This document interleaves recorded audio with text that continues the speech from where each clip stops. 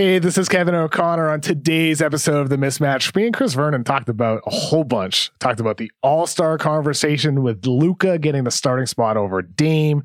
We got into Toronto. They're turning their season around now, the 6th seed. The Celtics, whether they can get back into it and what Ainge and the Celtics should maybe try to do as a move. Talked about Utah. Their hot streak continues. LeBron hitting 35,000 points. The Nets having a good defensive team. And then we opened up the mailbag and answered some of your questions. Thank you, everybody, for sending out those. This is a great episode. Hope you enjoy it, too. It's The Mismatch, presented by FanDuel. The second half of the NBA season is here, and you can bet on the action with an assist from FanDuel, America's #1 sportsbook. Right now, you can check out the new and improved Parlay Hub, filtered by odds, sport, and bet type to easily find the most popular parlays and same-game parlays all on one page. Plus, start betting on the Explore page in the Pulse and bet live same-game parlays for every NBA game. So download the app today and bet with FanDuel, official partner of the NBA. The Ringer is committed to responsible gaming. Please visit theringer.com/RG to learn more about the resources and helplines available and listen to the end of the episode for additional details. Must be 21 plus in person in select states. Gambling problem? Call 1-800-GAMBLER or visit theringer.com/RG.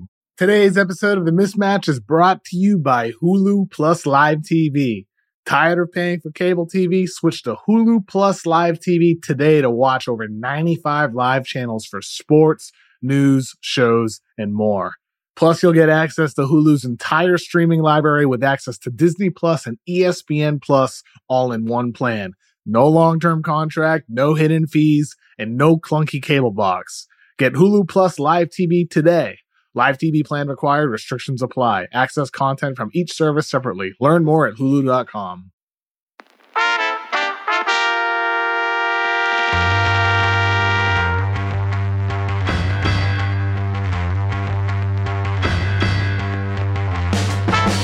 Welcome to The Mismatch. I'm Chris Vernon, and joining me as he does every Friday from TheRinger.com is Kevin O'Connor, a.k.a. Kevin O'Bomber, Kevin O'Climber, Kevin O'Concert, Kevin O'Conflict, Kevin O'Camera, Kevin O'Candyland, Kevin O'Cannabis, Kevin O'Kindness, Kevin! That was an energetic Friday intro, Chris. How you doing? Well, I'm doing well. We got the All-Star starters announced last night, and it was not without some controversy.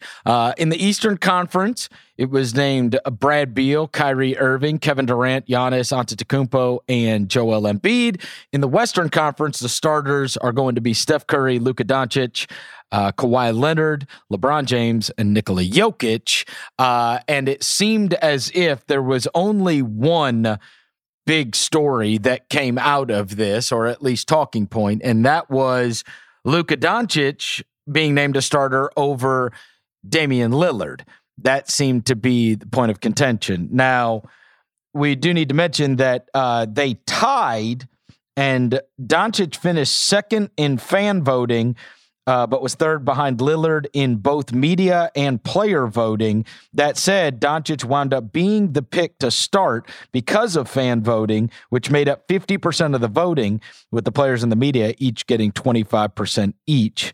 So that was the tiebreaker. I am surprised, I think. By what part? I'm surprised that he won the fan voting. International vote. Yeah. And I'm really not surprised by that aspect. Really? The international vote's strong. Damian surprised. Lillard's a popular guy. You know what I mean? Like, that is a popular player. Yeah. Big time. He's got a great sneaker, you know, popular and social.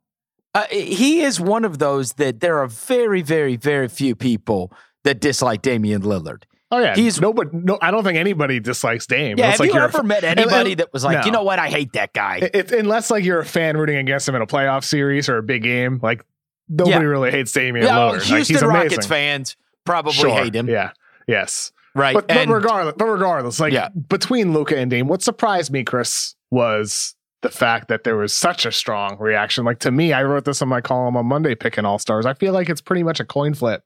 between Luka and Dame. These guys are both having extraordinary individual seasons. Dame is checking all the boxes of what makes an MVP candidate. You know, he's carrying this Blazers team to an 18-10 record right now without Nurkic, without CJ McCollum. Like, they have been really, really fun to watch. Like, a lot of Blazers fans have been in my mentions lately, like, because I kind of, like, you know, cracked on them before the season saying they're comically overrated. And I still think their defense is going to end up being the reason for their demise. They're ranked at 28th in defensive rating. And I think at some point, either during the season, you'll see those wins drop, or at some point in the playoffs, that'll bite them. But that doesn't change the fact Dame is a brilliant player who is so fun to watch. But also, Luka has had incredible moments too. I think their scoring has been at least comparable. I gave Luka the edge because of the better playmaking, because of the better defense, because of the better rebounding. But I wouldn't push back or argue against anybody who had Dame. Like, the guy's having an MVP caliber season. Yeah, and I think the reason I would have Damian Lillard is because of what you mentioned at first, which is this overachievement, as it feels, once you lose CJ McCollum. And I have to look at that and say, this team has massively overperformed in comparison to our expectations, and the other one has underperformed. Yeah, they have. And so the best guy on either of these two teams, one is on a team that is not where we thought they would be, and they are there because of him. And then on the other side, I take issue with that. I think a lot of people had Portland in the top 4. No, a lot of people did. Not this Portland. No, Nurkic, CJ, definitely. That's fair. Okay, that's fair. We're on the same page then. We're on the same page.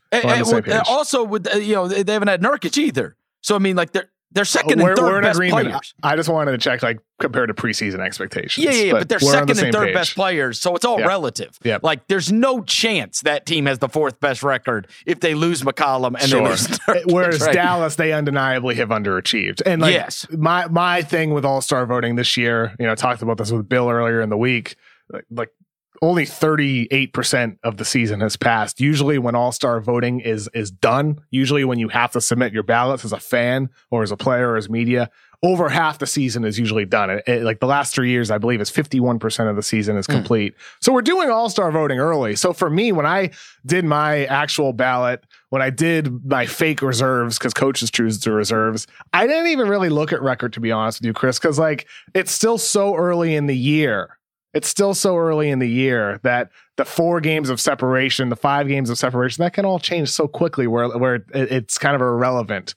And maybe Portland maintains or builds a lead even more over Dallas. Right now, they're up, I believe, 5 games on Dallas right now, 18-10 for Portland, 13-15 for Dallas.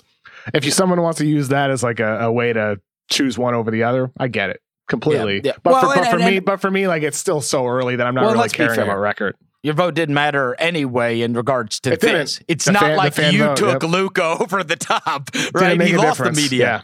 Yeah. He lost the media, but the fan voting is what he got. And honestly, this is just another Damian Lillard chip on the shoulder. Nobody believes in me. Put some respect on my effing name. You remember when he yelled that at the bubble after he hit a game winner? I mean, whatever works. I would use it too. If you didn't put me on, like, I'd use whatever if I were an athlete. Anything. In context, I mean, look, he is 3rd in the NBA in scoring at 29.8 points per game. He averages 7.7 assists per game, 4 3-pointers per game, which is 2nd in the NBA. His splits are 45, 38, 93. He's 1st in clutch points, 1st in clutch field goal percentage, 1st in clutch 3-point percentage, 1st in clutch free throw percentage, and they have a 12-3 record in clutch, what would be considered clutch games, which is the best record in the NBA. So, I mean, it's pretty clear, right? They're 12-3 in clutch situations. He's 1st in every category. So he is the reason that they are winning these games. And again, he gets to do the whole put some respect on my name. I don't get the I don't get the accolades that some of my peers do. What do I have to do? Type of thing. He's got to be an all-star. I forget who tweeted this yesterday, but can you name the all-star starters from like 2017? I can't. Oh no, it becomes dust in the wind. Exactly. So, yes. But like for the individual player, you can use that as fuel. For the fans, like you can use that as fuel and add to the chip on your shoulder that nobody is giving you credit. That is the fun in it. That is like from a competition standpoint, the fuel you need to just continue building. But ultimately, like these two guys are both all-stars. They're both, if their teams finish up top, like top 4 in the standings in the West, either of them could potentially be an MVP candidate like Dame already is because of what he's doing on the court. These guys are both incredible. Here's a weird thing about this too that I was thinking about last night is, and I thought this could happen last year during the playoffs against the Clippers, but instead the guy was out of his mind great. Luka, I mean. And I said, I wonder if this is when the resent starts. I wonder if this is when people start really poking holes. And I couldn't help but wonder last night as I was watching that unfold and I was watching people be, miffed that Damian Lillard wasn't an all-star starter, that if this was the moment where people, not universally, but that a lot of people turned on Luka, that all of a sudden now will be more apt to tear him down because he was given something, like it was always up. There's always the honeymoon, and then he's always proven himself over and over. But now he was given something that people feel, at least in some quarters, that he doesn't deserve. And that's when people start trying to poke holes and, then now all of a sudden the spotlight shines even brighter. Because I will tell you, Kev, if it were reversed, nobody would have said a peep. That's the difference here, right? If it would have been Dame named an all-star starter, I don't think people would have been going crazy saying, how is Luka not an all-star starter? But now that Luka's in that spot, the spotlight gets brighter. And all of a sudden, now it's like, oh, this guy was rewarded over this other guy and he didn't deserve it. It's a ridiculous. It's a resent thing that comes up. I know, but it's ridiculous. To me, I think if anything else, Chris, Luka and Dame, those two guys, there's some similarities here. Damian Lillard is a championship caliber player who has yet to reach that mountaintop. Luka is a championship caliber player who right now you look at their team and they're like, we've talked about this a bunch, Chris. How are they going to properly build around this guy so he can reach the pinnacle? That's what I look at this the as. Other thing is but it's not on Dame that the Portland Trailblazers have never won a title. It's not on Luka. That's right. If the Dallas Mavericks don't reach expectations this season. Like, I think it's madness if people were to use something like this, the fan vote being a tiebreaker. The other thing is come on, it's ludicrous. There are it's a ludicrous. lot. Luka is one of those, to me, that is also universally beloved, right? Like, you don't, like, unless, honestly, like, what has he ever done to make somebody dislike People him? don't like the foul drawing. They're starting to, hear some chirping about that. Yelling at bitching at the refs is a thing, right? That's a thing. But generally, he's pretty well liked. I mean, it's not like he's outspoken. He doesn't say anything. I bet at some point the time will come. And I think with the officials, with stuff like this, you're right. Like, at some point, people are going to turn on him and hate will build because he's that great of a player. And it happens to every great player who either underachieves or who fails in the postseason. Yeah, but he didn't. One moment, he's playing against a team with Kawhi and Paul George, and he put a team on his back. I'm not saying he failed, Chris. I'm not saying he failed. I'm saying if that time comes. Oh, right. If that time comes, then that conversation starts to happen. That's when you have First Take saying Luka's a choker and all that. That's when everything happens. But we're not there yet. He had, if anything, the inverse. He elevated his status against that Clippers series. I predicted it. I said, look, this is, all they've got to do is deal with this guy. Right? Yeah. And they've got these great perimeter defenders they can throw at him. Like, people are going to set this up because they did it with Donovan 2 years ago, where it was like, Donovan Mitchell's not that guy, right? He was trying his second year. He's trying to carry that team in the postseason. And he was like the guy that could create his own shot. And so he had the ball. And then when he didn't have good splits, people jumped him. And now, as now as time has gone on, we saw Donovan deliver in a massive way last year, and that kind of went away. But Luka did. I mean, he was, come on, he was hitting game winners against the Clippers in the playoffs. Are you with me on the Blazers, Chris? What I said earlier about, I'm still extremely worried about their defense. Like, their offense is awesome. It's so fun to watch, but I still have concerns about this team. I think if they get their guys back, is there any chance McCollum's back this year? I hope so. Okay, so I hope so. And I hope Nurkic can look more like old Nurkic pre-injury.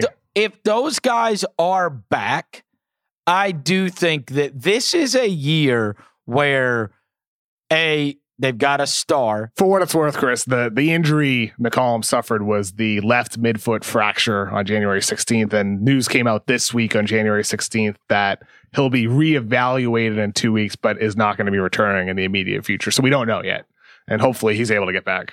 And so it's always going to be hanging out there. If let me put this caveat in. If he is able to come back, when you get to the playoffs and you've got a guy who is in any given game the best player on the floor and consistently plays as the best player on the floor, and that is what Damian Lillard qualifies as, you've got a chance. And they also have a real continuity about them if they get all those guys back. And so with the Davis thing hanging out there, with Utah, trying to make a West Finals for their first time, with the Clippers showing real holes in the postseason last year, and so have not proven, on the biggest stage that they could do it. I think they've got to be, I think Portland's got to be in the mix, because anytime you could see him being the best player on the floor for a series in any series.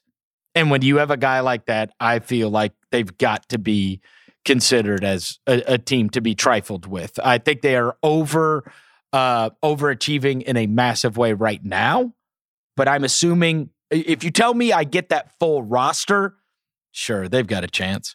Yeah, and I think that's the fascinating, wrinkle of the season, that AD injury, out a month right now, the Achilles, and then you have a window here. There's a window for a team to surge late. Like maybe at the end of the year, Denver figures it out. Maybe Dallas figures it out. The two primary teams in the West that are underachieving thus far, a little more than a third into the season, but maybe a team has a late surge where then they enter that conversation, where they're in that Portland category where it's like you could see them making that push. I mean, we'll see how the year develops. Like I said, it's early for All-Star voting. It's still early to get a read on these teams because Portland feels like a team where they are going full throttle almost every single night. Like, these guys are going hard. There are a lot of teams right now where I watch the game and it's like there's a little bit of lazy defense, or they're purposely coasting. We see that primarily from the top teams, but I think it's true for some of the teams in the middle of the pack too, which is probably due to the fact that you have like the COVID protocols right now. You have a lack of practice time for every team right now. It's a weird year. It's a weird season. And I feel like when it comes to really breaking down who are those teams that can knock off the Lakers, I think that logic, that knowledge will be found in the latter half of the season. I think you're probably I think that's what we're going to get this year. Usually it's the opposite. Opposite, but this year I think we're going to get it later. But I think I think Lillard deserves a insane amount of respect for 100%. Bringing it every single 100%. night. Yes. You never tune in to a Portland game and he's mailing it in. Never disappointed. Never. Like, Damian Lillard always comes through and from an entertainment standpoint. Like, he is so fun, and I feel like that's probably why so many fans love him. Like you said, it's a little bit surprising that he didn't win the fan vote, even though the international fan aspect. But Dame is awesome. He's one of those players you can tune in every night and get a good show. Yeah, and it's not like he lost the fan vote to somebody that's generally disliked or something. Yes, exactly. Like Luka Doncic, who's an international superstar who is great in his own right. Having one of the greatest seasons for a player in their third year ever. Again, just like he had one of the greatest rookie seasons ever. Yeah. Just like he had one of the greatest sophomore seasons ever. He's having another one of those again. It is kind of odd how this year, it was a thing last year with Brad Beal and not being named, and because it was wild. Like he was having this amazing season. No one had this kind of scoring season and not been given the credit that they deserved. And I wonder if this shows like a sea change in terms of not caring about record, Because be not dismayed, yes, his numbers are fantastic. That team's been a big disappointment too. And I know they lost Thomas Bryant. I know, you tune them in. Thomas Bryant. Huh? It's Thomas Bryant. No, I know, but that's not going to ruin their team. But it's not just losing Thomas Bryant. It's what the drop off is. And when you tune them in, not a big Alex Len fan, Chris. Not an Alex Len fan. The other night they were starting Garrison Matthews and Mo Wagner. I love Mo Wagner. No, he shouldn't be a starter. I love Mo Wagner. You know what I'm saying? I do too, but he shouldn't be a starter, right? Your team's not good if Mo Wagner's your starting center. But the point is the team's been a disappointment. They won the game. That team has been a disappointment, and yet people were able to overlook it this year, unlike they were last year. Right?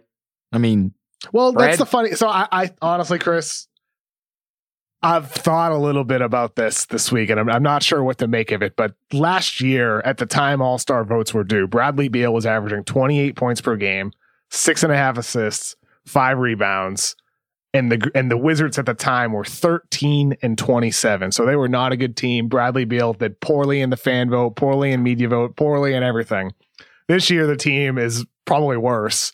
His numbers are better. He's averaging over 30 points. So, that goes without saying. But I think it's a reflection of how much he's been in the news. People are talking about Bradley Beal. They're talking about Bradley Beal trades. They're talking about how he's the next star that could be available, how all these teams should trade for him. Bradley Beal's like sulking on the bench. He's in the news. He's on ESPN. We're talking about him more on podcasts. I feel like there's just a greater awareness of who Bradley Beal is as a player. Westbrook.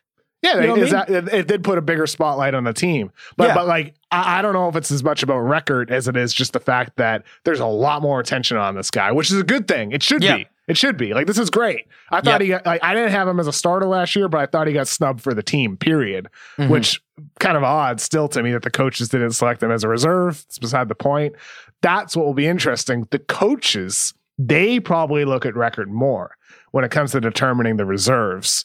And I wonder if that bodes poorly for someone like a Zach LaVine, who's on the bubble for one of those last spots, or a Trae Young. That could really hurt those guys' cases to get in from the coach vote if that's what they're looking at. Which do they reward the guys on the winning teams? Mm-hmm. And they say, you know what, okay, you're putting up a bunch of numbers on the team that loses regularly. Congratulations, That's what might happen. Yeah, it might. But we don't have to worry about a Brad Beal debate this year because he was named a starter. Also, I think it does. You take a step back, and while we talk about it all the time, media talks about it, he gets debated on shows. The star power of Kyrie has to be recognized. It just does. I mean, he's obviously having a great statistical year, and Brooklyn's record is very good. But despite all of the off-the-court stuff, not being with the team for some time and whatever else, this guy is insanely famous with a ton of fans. Yeah. And he's got the signature shoe, and he's been famous for a long time, and people still really like him. They vote for him. When it comes time to vote for people, they vote for Kyrie Irving. And I do think that is so everybody can be down on a guy, or everybody could roll their eyes about a guy, or you could say, hey, he hasn't made teams better in a long time, but he still has that star power. And when it comes down to it, he got voted in to be a starter on the team. And maybe that's another thing too, Kev, is the whole conversation about, it's interesting you bring that up because I haven't really considered it all that much, but Luka does get talked about all the time. He probably does get talked about more than Damian Lillard. People talk about what's going on with the Mavericks more than it really outside of this last week. Dame got a lot of chatter. And so how much of it is really how much your name is in the news all the time? How famous are you? And I think it speaks to Brad Beal and Kyrie Irving being the starters on that team and getting the amount of votes because, again, you tune into ESPN, those guys' names are being debated a lot. I mean, they're just in the public consciousness more. And I wonder the effect that has. Whereas Damian Lillard is like the guy that kind of has to be forced into it. Nobody wrote the big sprawling, Damian Lillard should be the MVP. And maybe if they did 2 weeks ago, then everybody's talking about Damian Lillard and it's a different world. But, how much of it is just how much you get talked about? I'm sure that does have something to do with it. And I thought it was interesting seeing the player vote for Zach LaVine. He had the same amount of votes as James Harden did. Both of them had 58 player votes, but LaVine finished fourth in the fan vote behind Harden, Kyrie, and Beal. And he finished fifth in the media rank, also behind Jaylen Brown. I mean, it just shows the differences between, how players are viewing the game, how fans view the game, and then how media are voting the game. And so I don't know. I thought it was cool seeing the differentials in the votes. I'm glad they use the fans to split the vote. Do you have that pulled up right now? Yeah, I do. Do you have the chart? What was Kawhi's? Because I didn't look at it. He never gets talked about. You'd agree with me. Like, he's like the guy that we just don't talk about him anymore. So Kawhi Leonard, for the player vote, he was fourth behind LeBron, Jokic, and AD for the player vote, which is interesting. AD had 120 player votes, 107 for Kawhi. For fan rank, he was third behind Jokic and LeBron. For media rank, he was third behind Jokic and LeBron. And for what it's worth, with the front court in the West, there was almost a near consensus. So LeBron had 100 votes. All 100 media members had him. 99 had Jokic. 91 had Kawhi. So it was pretty strong right there. Yeah. Like, very few other players got votes. I mean, Gobert was the most with 5. But Gobert didn't do well in the player vote or the fan vote. Yeah, so are you surprised that Kawhi did that high in the fan vote? No, because production doesn't lie. No? And Kawhi, even though he isn't like vocal player, he is still insanely popular. He's still insanely popular. Yeah. Well, I've never seen anybody wearing a pair of Kawhi New Balances, but me neither. But I think that's part of the brand is that he's just so different than all these other star players. But do they even sell them? I think fans, players, media did a good job choosing the teams, and I don't really have any major complaints. I just hope the game is safe if it happens, which it probably will happen. Yeah. Hey, I'll rock them. Send me a pair of New Balance. I love New Balances. My parents, my dad I have a picture of my dad and my mom one day when he was getting chemo. I have a photo of them both wearing New Balances. Is that right? And I was like, yeah, we're going to get them some Kawhis. Today's episode of The Mismatch is brought to you by Hulu Plus Live TV. Tired of paying for cable TV? Switch to Hulu Plus Live TV today to watch over 95 live channels for sports, news, shows, and more. Plus, you'll get access to Hulu's entire streaming library with access to Disney Plus and ESPN Plus all in one plan. No long-term contract, no hidden fees, and no clunky cable box. Get Hulu Plus Live TV today. Live TV plan required. Restrictions apply. Access content from each service separately. Learn more at hulu.com. All right, let's get to a couple other things. Quick hitters. Toronto's gotten it going. They were the team that was featured last night on TNT as these, the All-Star voting came out, and then there was a game, which was the Bucks and Toronto. When I saw, we were on a group text last night, and I said, I do think it's hard to draw too much from the Bucks' performance when they're starting Dante DiVincenzo and Bryn Forbes. Well, they're going to be starting DiVincenzo possibly moving forward. But in the absence of Drew Holiday, that is a radically different team, and the numbers bear that out. That being said, they were wildly unimpressive. And on the flip side, Toronto has gotten it going. They have been, they've got a very hard deal this year with, not being at home, not being literally in their homes, not just to play basketball, in their actual homes that they own in Toronto. They're the Tampa Bay Raptors. Yeah, they've been displaced this year. So everything feels like being on the road, I'm sure, when you're playing for that team. And they made their team changed a lot. No Marc Gasol, no Serge Ibaka, major cogs for that team last year. But Norman Powell's gotten going. Obviously, he's Van looking Vliet good. Has been outstanding. Boucher has been a revelation this year. Powell's been so good. Good. Lowry feels a little bit more like tradable. Interesting. Powell, Van Vliet starting backcourt's been really dynamic together. Yeah. And that team, they've got a bunch of good players still. They do. If Powell plays, Powell is easily the most anonymous 16-point per game guy from last year.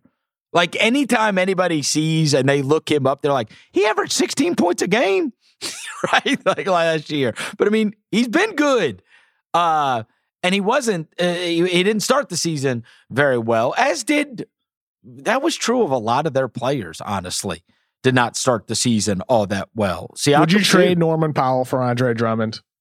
Hell no. No? Okay. So I asked that because in like the last week or so, you have the Raptors being connected to Andre Drummond. Yeah. Oh. And people around the league think Powell would be the name in that.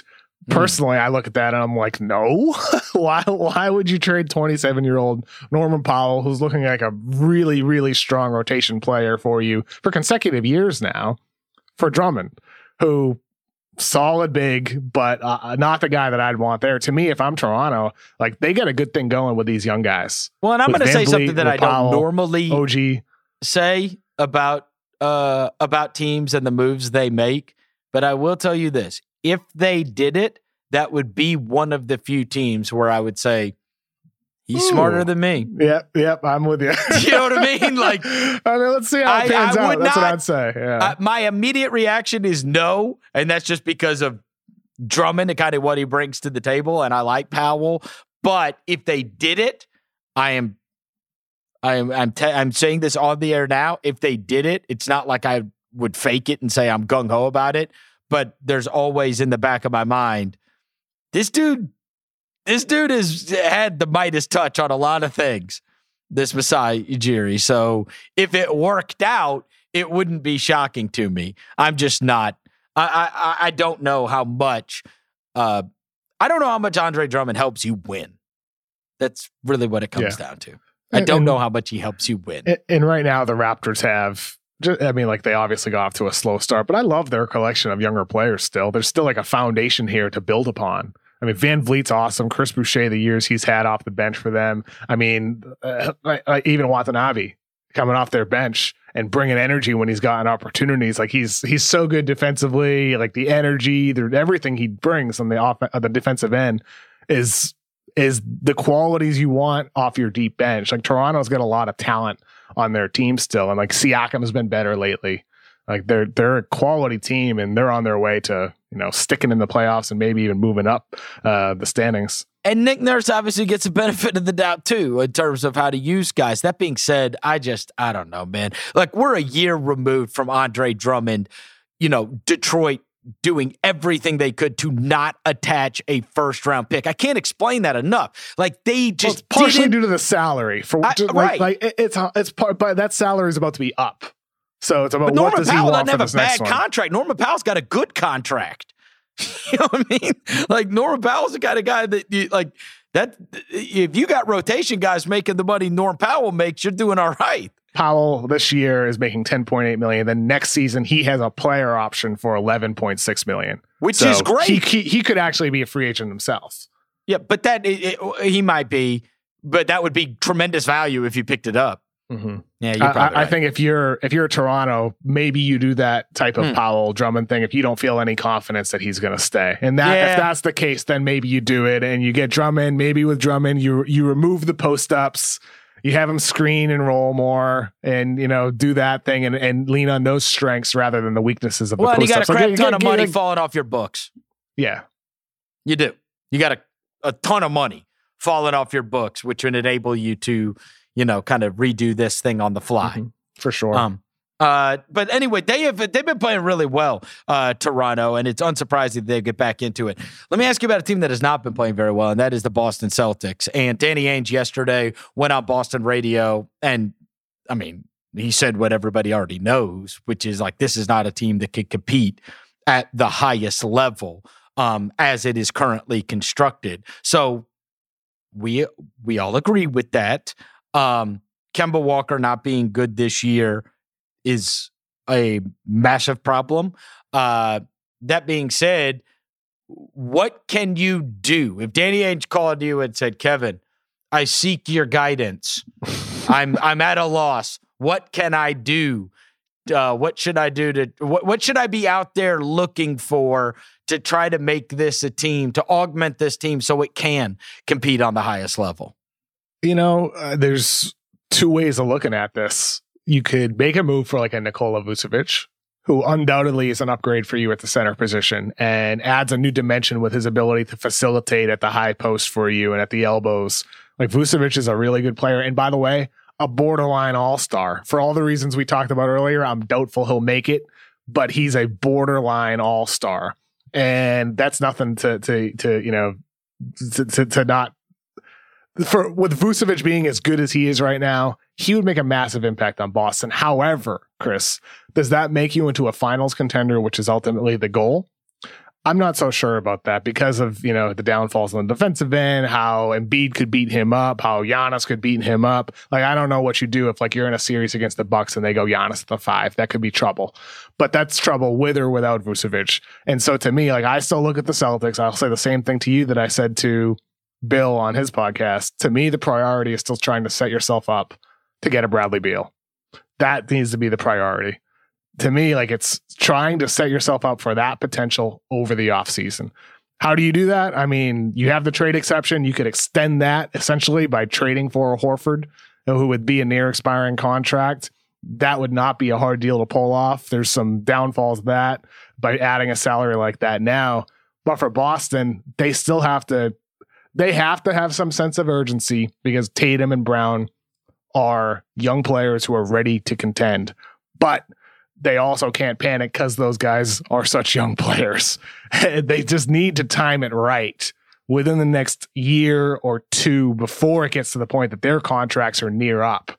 Because when they're near up, that's when the chatter starts talking about like who's going to poach Tatum from Boston, who's going to poach Brown from Boston. We're nowhere close to that. These guys just sign deals. What can you get anything for? They do need a little bit of urgency in the next couple of years. Marcus for Vucevic. No, I'm just saying Marcus Smart. Like, I'm saying, what can you get anything for? I mean, you have all of your future first-round draft picks. You have multiple young players in that team, including Smart. You could... Neesmith still might have interest to a team, even though he struggled during his rookie year. I'm just trying Grant to Williams put, if you're putting interest. together contracts, right? Like, Smart is like... Tristan Thompson makes $9 million. Daniel Tice makes $5 million. I mean, so you can get to 14 there. Smart makes over $10 million. So like you do have deals that you can package together to get either a higher salary guy. You have the traded player exception, which can't be packaged with other deals, but that can because of the. But you'd go big cap. Shopping. That's what you think. Yeah, I mean, it depends on the price, man. Like what does Orlando want for Vucevic? I'm not splurging here on Vucevic. But Vuce is a really good player, and if the price is right, then maybe that's a move you make. Interesting. He is a nice player. I don't know. I've tried to find out like what would Orlando want for Vuce. It's unclear right now how much they'd really want. The Utah streak continued, Kevin. We talked about it on Tuesday. Since that time, not only did they keep on winning, they kept on covering. This is like historic. Truly historic that Vegas still cannot catch up to this team. And I'm too late now. Now. It's crazy. But I mean, it just happened again. You know what I'm saying? Like we talked about it on Tuesday. So now they play a big game. Vegas tries to throw a line on it. It's still not enough. Like they end up winning again and covering again. And the thing continues. And so like in terms of overachievement, I have never seen anything like this. And I don't know, there will inevitably be, if this keeps on continuing, we're about to get the articles about how truly historic this must be. Because a team that just, like, it's one thing to win all the time. It's another thing to win and beat the Vegas line every time. They're awesome, dude. I think they go tonight, right? They got the Clippers. Clippers tonight. What's let me see if I can find the number on it to see what they're favored by tonight, so people could keep a lookout for this. Tonight at the Clippers, they're 3.5-point favorites as it looks right now, as the time of recording. So that is a late game tonight, but they are 3.5-point favorites against the Clippers. So they do it against the Clippers at the Clippers. they continue that streak. We already touched on the AD thing. We also do need to mention just briefly, LeBron crossed 35,000 points. The team lost last night, but he did get his 35,000th point, and it just highlighted that he is well on his way to becoming the all-time leading scorer in the NBA. Very few have ever done that. It's remarkable. Gotten to 35,000, and I do think that, when our kids grow up, they are going to know, the same way that the last several generations have known Kareem Abdul-Jabbar to be that guy, LeBron James will be that guy that scored the most points in NBA history. Mm-hmm. Yep. And we shouldn't take it for granted. Thank you, Chris. Thank you. Thank you so much. Thank you so much. Thank you, Chris. You're 100% right. We asked our listeners for mailbag questions. We didn't talk about the Nets. We didn't talk about the Nets at all. Oh, yeah. Well, they're the team they are the team that beat the Lakers last night. Nets talk. What do you want to say? I mean, I'm just saying, like, with this team, how are you feeling about their defense? I've said for weeks that I think, the concerns are real, a little bit overblown, that this team is figuring out, as Steve Nash said last night, their primary defense. I like what they're doing with Bruce Brown, playing the 5 for them on offense, and then playing, defending guards and wings on offense. It's really intriguing. This is truly positionless basketball. Once you have KD back, I feel good about the Nets right now, man. I feel good about what their defense can be. I think they are going to have to outscore people, and I think that there's not a problem. No, I think there's a great possibility, but in terms of getting me to believe in their defense, no, I do not. The question is, will that matter? But no, I do not believe in their defense. I still think there's a move for them to make, too. I mean, I know they dealt all their future picks, but there's still an addition for them to make either through the buyout market, like a Blake Griffin, or if Andre Drummond, if it were to come to that, or a trade for a guy like as part of a 3-team deal. Like, let's just say with Norman Powell, just to bring that name up again. Let's just say Powell was to get sent to a 3rd team. In that type of situation, Nets could pull something off with the salaries. I just think they need somebody to be able to man the paint, right? And to be able to not get killed for every rebound. And you're going up against you're going up against Joel Embiid, and you're going up against whoever, Pascal Siakam, and you're going up against Giannis Antetokounmpo, and you're going to laugh at me, Chris. What if DeAndre Jordan just turns up in the postseason? Like, his effort is... Are you serious? His effort is so poor right now. Everybody talks about KD not trying, Kyrie not trying, Harden not trying. Nobody talks about DeAndre Jordan not trying. Nobody talks about like a slightly above average at best player right now not trying and being bad. But DJ, if he's putting in 150% effort in a postseason setting, is that like the answer within on the roster? Like, I'm not saying that will happen. No. I'm just asking the question, Chris. Yeah, that's my answer. Why no, though? Like, he had a good stretch in a game with Brooklyn, Milwaukee, playing defense against those big Milwaukee lineups. He had a good first 2.5, 3 quarters in that game. I do not believe in DeAndre Jordan at all, and I think he would be viciously attacked in a postseason setting. And you might be right. You might be 100% right. All I'm doing is asking the question, like, is it possible? It's just something on my mind when I watch this team, because his effort is so bad. I am saying you need a drastic upgrade from DeAndre Jordan. I tell you this, I mean, obviously the guy they had to let go in order to pull off the deal. Jared Allen. I mean, he would be... That makes that team a different world. If only you can get guys like Jared Allen. You really do need, like, if you had a Jared Allen type. Yeah. For that team, it would be spectacular. Now, do I believe in their offense? Of course. Come on. I mean, what's not to believe in? It's the defense and the fact that can you find somebody big that will not just get punished over and over? Because that does, if there is a big on the other team that can destroy you, that's going to make your team have to slow down quite a bit. And you're playing a lot more half-court basketball, and then it's just I take a turn, you take a turn. Which, again, the turns that they're taking are 3 of the best offensive players ever. Oh, yeah, it's a pretty good system. I like what they got going. Yes. I mean, Phoenix, look, Phoenix turned it off and got caught bad. And Harden was otherworldly in that game. Phoenix also dropped like 70-something points on him in the first half of that game.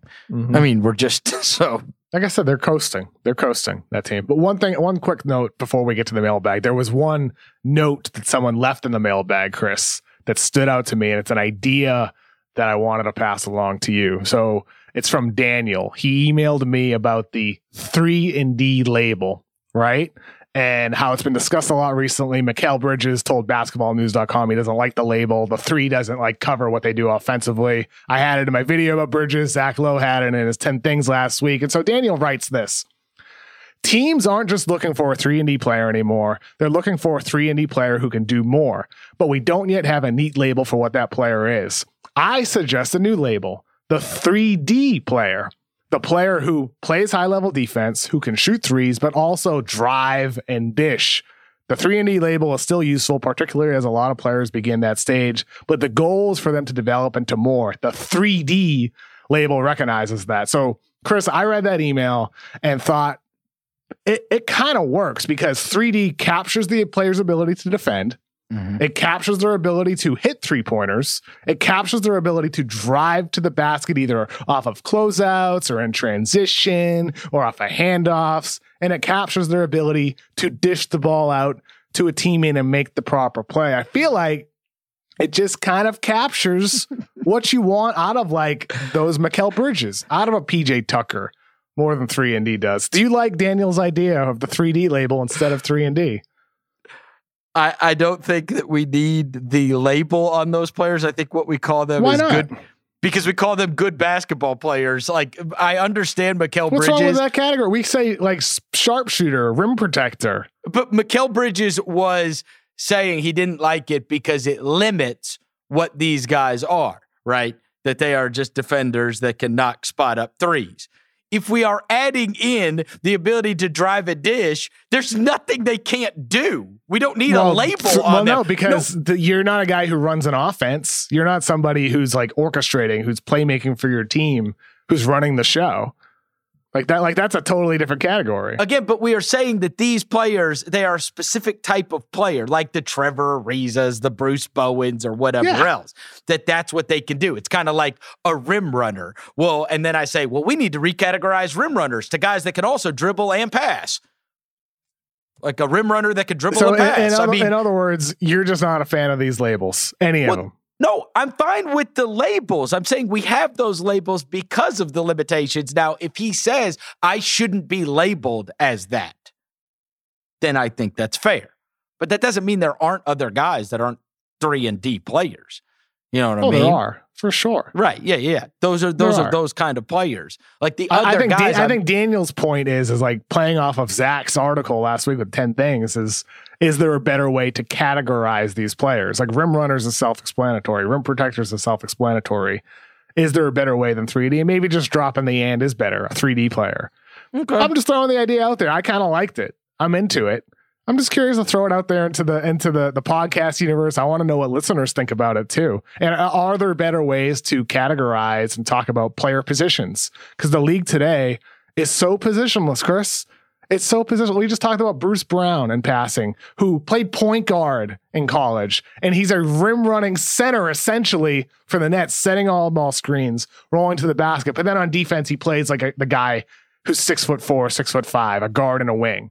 But offensive and defensive positions are so different with the way the game is truly positionless nowadays. So I thought Daniel's email is along the lines of what I've been thinking about is how can we better slot players? And a big part, and I'm thinking about this also because of the draft guide, Chris. Like when we talk about prospects, how do you best categorize these players with what their potential roles and responsibilities could be in the NBA? So I'm into 3D. Well, and I think in large part, like that whole 3-and-D thing, like the defense is the reason that you kind of come to terms with the defense is the major reason that they're on the court. Yeah. Right. That's the foundation. And then they kind of just do this other thing on offense. They don't do all that much more, but that they are on the court because of the defensive prowess that they bring. And then they could do this other thing too. Right. So, I do think that those players still exist. I understand if somebody like Mikal Bridges doesn't want to be pigeonholed into that. I don't know if we need a bunch more terms for what kind of players are though. That's all I'd say. Look, it's a good idea, right? And I don't know. I mean, how many guys is that for? Is what I would say.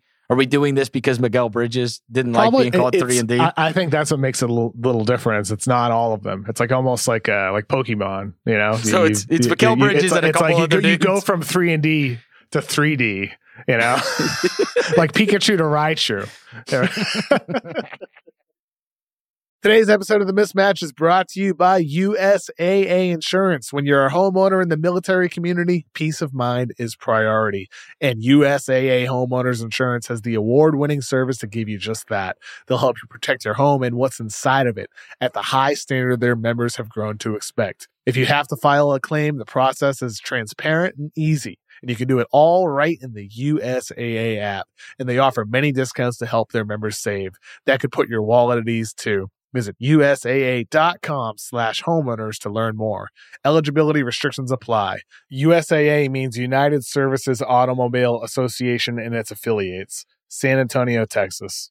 This episode is brought to you by Hotels.com. If you're busy like me and you're trying to catch your kids' games, it's important to have somewhere where you can go to find a good hotel. We're all over the place. Sometimes, we're in Florida, we'll be in New York. We want to take the wife on a quick vacation and get away. Whether you're looking for a relaxing getaway or heading out of town to see the playoffs, Hotels.com app has a perfect hotel for every trip.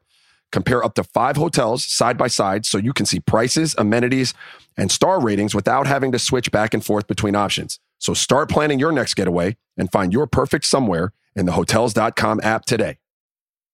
All right, let's go to the mailbag. We asked our listeners to send in some questions. Producer Sasha is here.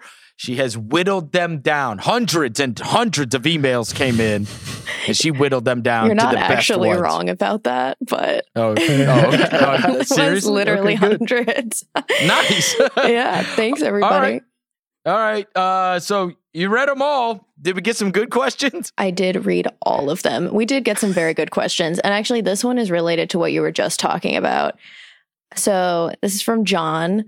He said, obviously, Chris has an affinity for players that have that dog mentality on the court. I was wondering if you have one particular trait, can be intangible or physical, that you find yourself drawn to in the evaluation process.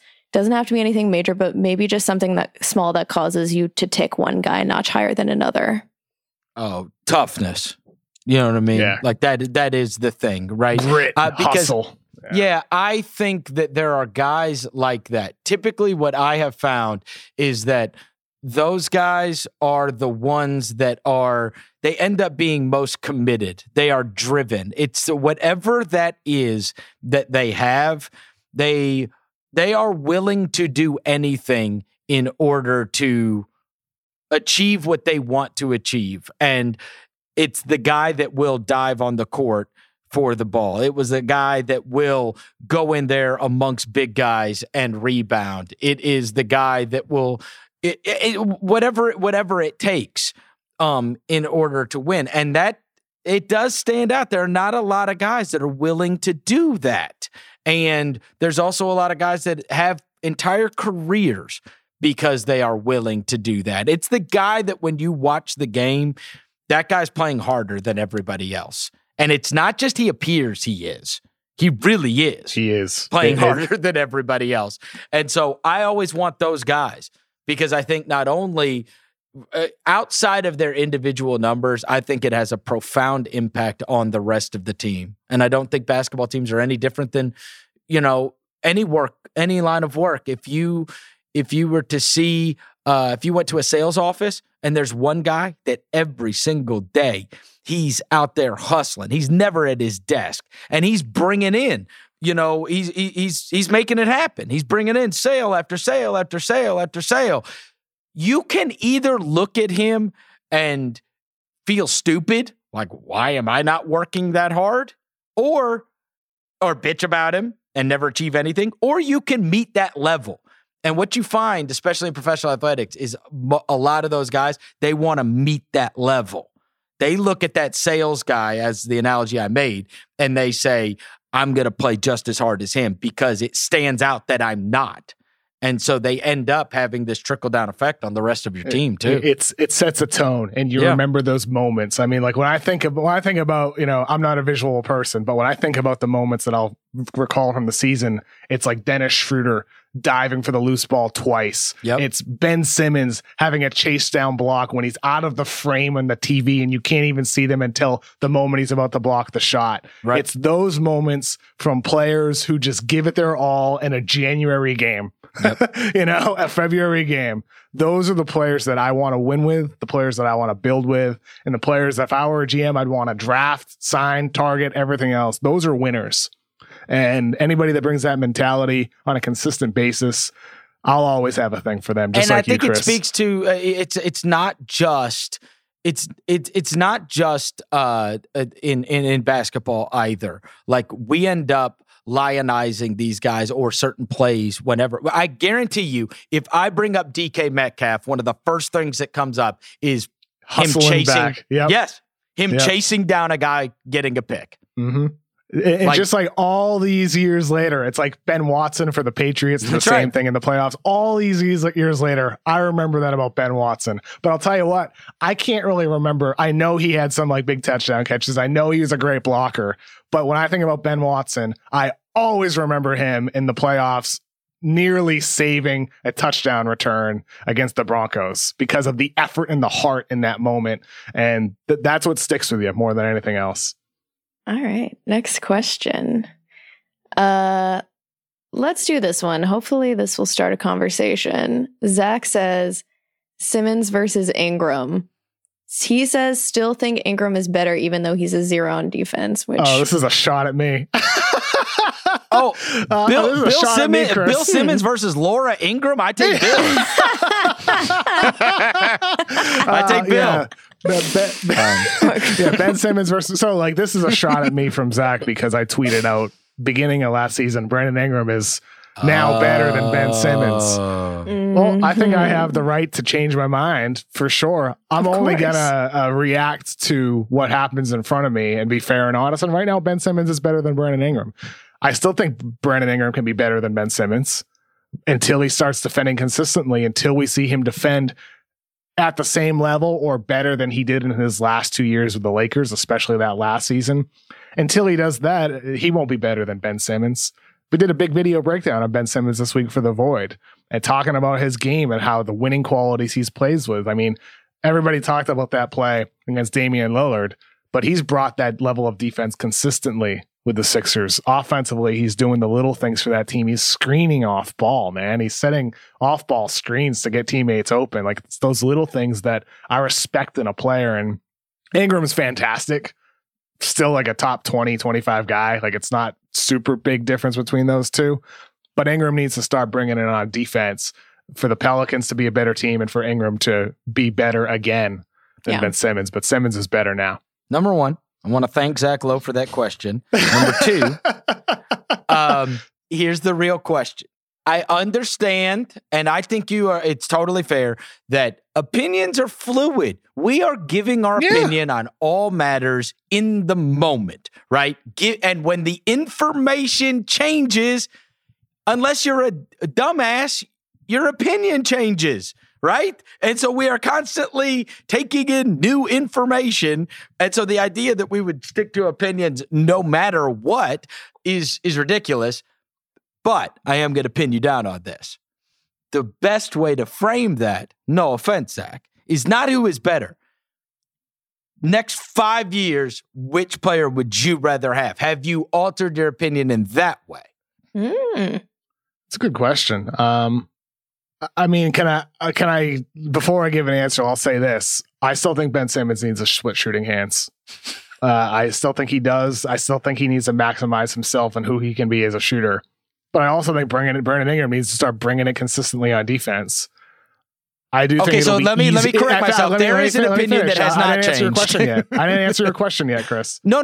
I'm saying there is an opinion that hasn't changed. You still believe that? Well, no, I still believe in Brandon Ingram, and I still think this guy can be one of the better players in the game. But he needs to bring it defensively, and it's easier for you to change your defense and your effort than it is for you to change your jump shot to go from a 0 to like a C plus or a C minus as a shooter. It's an easier transition for Ingram, so I would take him. But dude, like, I'd be happy to have either of those guys. Please give me either. I would take Ben Simmons, and I believe that this will look good when they are playing in the NBA Finals. Wouldn't shock me. Because I believe they're so good. I think that Simmons' stock is going to go up exponentially as this season goes on, and then as the playoffs go on. Because if this is the Embiid you get, and maybe even another level playoff wise, I think they are going to be a bitch to beat. I really do. I would take Ingram simply out of loyalty. Because you have an Ingram jersey. You have an Ingram LA jersey. I think Lakers fans are always going to be loyal to Ingram and Lonzo and all those guys, right, Sasha? I don't even know. Lonzo is falling out of favor, but I think falling out of favor. But Ingram will truly always be like literally number one, top of the list. He's a baby boy. He is truly the baby boy. He was so tiny and skinny when we got him. Yeah. He was like 18. It was, he'll be with us forever. Okay, so this one's from Brendan. I'm in my last year of law school and want to become an NBA agent. In your experience covering the league or working closely to it, do you have any agent horror stories or any tips you might have on being a successful, ethical agent? I don't. That's an interesting question. I really don't. I don't have any agent horror stories. I can't recall. How about with the way agents have maybe interacted with you personally? That's what I mean. I don't think I've had I haven't really had a horror story where an agent has gotten involved in a way that I can't recall that. I never really heard from agents, like if they were mad about what I said about their clients or anything. I mean, a lot of that stuff, man, I tell you this, a lot of that stuff got cleaned up like a long time ago in terms of agents and people, nefarious people being involved. That, there were so many guys that had bad advice around them. And maybe they had some agent that wasn't really an agent and he was just kind of a buddy or a family friend who ended up getting licensed or whatever. But there's so many guys that went broke that now most everybody signs with reputable people, right? There are only so many. And right there's only so many. And obviously Leon's now with the Knicks, but I mean, there was like you signed with Leon Rose, or maybe like you signed with Mark Bartelstein, or you signed with CAA, or you signed with Raymond Brothers. I mean, like there was Dan Fagan had half the NBA at one point. I mean, there wasn't that many that were, and there weren't like a million small time guys. That were doing the thing. And so I think so many guys, there were such horror stories and guys went broke and guys managed their money poorly that I think now guys are so much more mature and virtually everybody that comes out signs with somebody that has a real track record and is very reputable and has a lot of connections. And I think most of the horror stories would come from the past. So I mean, my advice would be, and again, you can do whatever you want to do and you can start from the ground up. But I mean, latching on to one of those big agencies, I do think internships, entry level jobs. I think that would behoove that type you of thing. Is to be a part of, one of the biggers. No doubt. Yeah. And I think, part of any tips on being a successful ethical agent, I mean, I think it's only natural for a lot of agents to try to talk up their clients. Sometimes I'll get texts from agents with stats or in the past, I've ripped some of their players and heard from them. And I always say to an agent, I'm going to be honest. Yep. I'm going to be honest. If you have a client who everybody's hating on, but I like their game, I'm going to say I like their game. If you have a client who I don't like the way they're playing, I'll be honest about that. And I think as an agent on that end of it, I've had good relationships with people for that reason because of that honesty. And so I think it goes from the agent side too, just being honest. That's right. Being open and being respectful, no different than any other job or career line, can help you build stronger relationships. So I think, being ethical is simply just as simple as being a good person. That's right. And be straight up. So Be straight up with people. And people be straight up. Be honest. Generally will reciprocate that. Yep, absolutely. I think you'll do great, Brendan. Definitely go for an internship or something like that. Mm-hmm. Okay, last question here. It's from AV. Sorry if I mispronounced. Who would be on your guys' Rising Stars game ballot, and which rookie sophomore players that have not popped already have the biggest chance of popping in the second half of the season? Ooh, I kind of like this question. I have not researched this. So this is going to be off the top of my head. In terms of guys that would be on the rookie sophomore, those top guys are going to be there. Now they're not doing that this year, right? I have not read anything. I know they're doing dunk. I know they're doing 3-point, but I haven't seen anything about them doing a Rising Stars, right? I haven't seen that either. It's a lot of the obvious names like Zion and Ja. Tyler Hero would be there. I'd love to see somebody like a Keldon Johnson. He would get there now. I'd love to see Keldon Johnson in that game. Yes. That would be fun. PJ Washington even. Come off the bench. Let me see. Look, we're not going to come up with like a bunch of names that people don't know. Yeah, this one's tough. Yeah. That's interesting. THT. I like it, Sasha. We aren't going to come up with a bunch of names that people don't know. Obviously, for the rookies, the guys that are there at the top, and a lot of them have gotten their opportunity. I will give you one that I think is a possibility of popping in the second half, and that is Obi. I think Obi could pop in the second half. He hasn't really been there. He's playing in New York. Quickly has come into the mix. Quickly has been the draft pick, right? But I mean, they used a top 10 pick on Obi, and so and it got started off on the wrong foot, literally the wrong foot. At the beginning of this season with the injury. And so he was really set back. So now after we take the time off, and if he can get himself into the rotation on a regular basis, I would say Obi is the one. And Lord knows he'll get all kinds of attention. But he would be the one because it hasn't gone. We've kind of seen a lot of the other guys contribute already that we expected to contribute already, but we haven't really gotten to see him yet. I think a couple other names that come to mind. Patrick Williams with the Bulls. I'm loving the way he's playing. I mean, he wouldn't go number one in a redraft, but maybe 5-6 years from now he could, because I love what I'm seeing with his development as a scorer off the dribble with size. Isaiah Stewart with the Pistons, bringing energy, contagious energy, kind of like we talked about a little bit earlier with Hustle. So those two names come to mind as guys that maybe pop in the second half. Yeah, and maybe Hampton gets in the mix a little bit more for Denver. That's another one that's been out there like Sadiq Bey for another Detroit player. I like the way Bey's playing. Well, he just won Player of the Week, didn't he? I think he just won Player of the Week in the NBA. Somehow. Yeah, crazy. I'm actually going to see him in person for the first time tonight. Okay. I'm kind of excited. It's the only thing to care about when you're watching the Pistons, I think, right? Jeremy Grant season, whatever. Well, Jeremy Grant's been awesome. Oh, my God. Yeah, no, he's been awesome. But I was hoping to get to see your guy, Killian Hayes, but that is...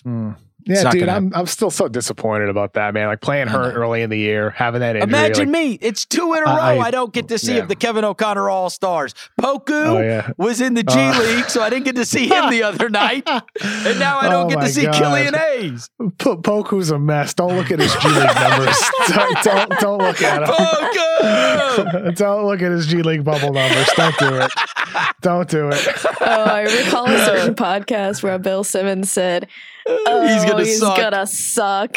And Kevin had to defend himself. For what it's worth, Poku in the G League right now, he has 21 points on 37 shots. He's shooting 22% from the field. Still hasn't attempted a free throw. So they just he has 17 turnovers to 15 assists. Not bad assist turnover ratio. A little bit negative. Say it. Still negative though. Who is it? The Oklahoma Blue? They ain't using him right. The Blue are awesome too. That team's awesome, right? Yeah. OKC Blue's pretty good. They're led by Ty Jerome. Poku, the youngest player to ever enter the NBA since the high school age limit changed. So gotta give him time. We've seen guys suck. He's also early on in their careers. He also weighs the least. of any player to ever enter the league. Okay. Is that true? All these young Is guys. that true? He literally weighs the least. He weighs 120 pounds, and 60 of it is his head. He literally weighs less than me. I'm kidding. He doesn't weigh 120. He's 7 foot tall. I don't know. He could be skin and bones. I don't know his life. These body shamers over here. Come on. He's a young guy. He's 19 years old. 7 feet, 200 pounds. Give him time to grow into his body. I still believe in Poku. We know you do. I still believe. I believe. All right, that's going to do it for the show. Thanks to all of our listeners for the fantastic emails. Thanks to producer Sasha as always. And we will talk to you next week. Have a great weekend, everybody.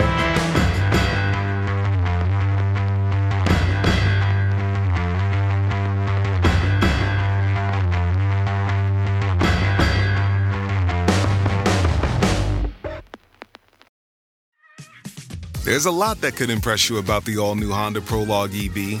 True, it's got class-leading passenger space and clean, thoughtful design and intuitive technology. But what really sets the Prologue apart from the competition is that it's more than an EV. It's a Honda. Honda, the power of dreams.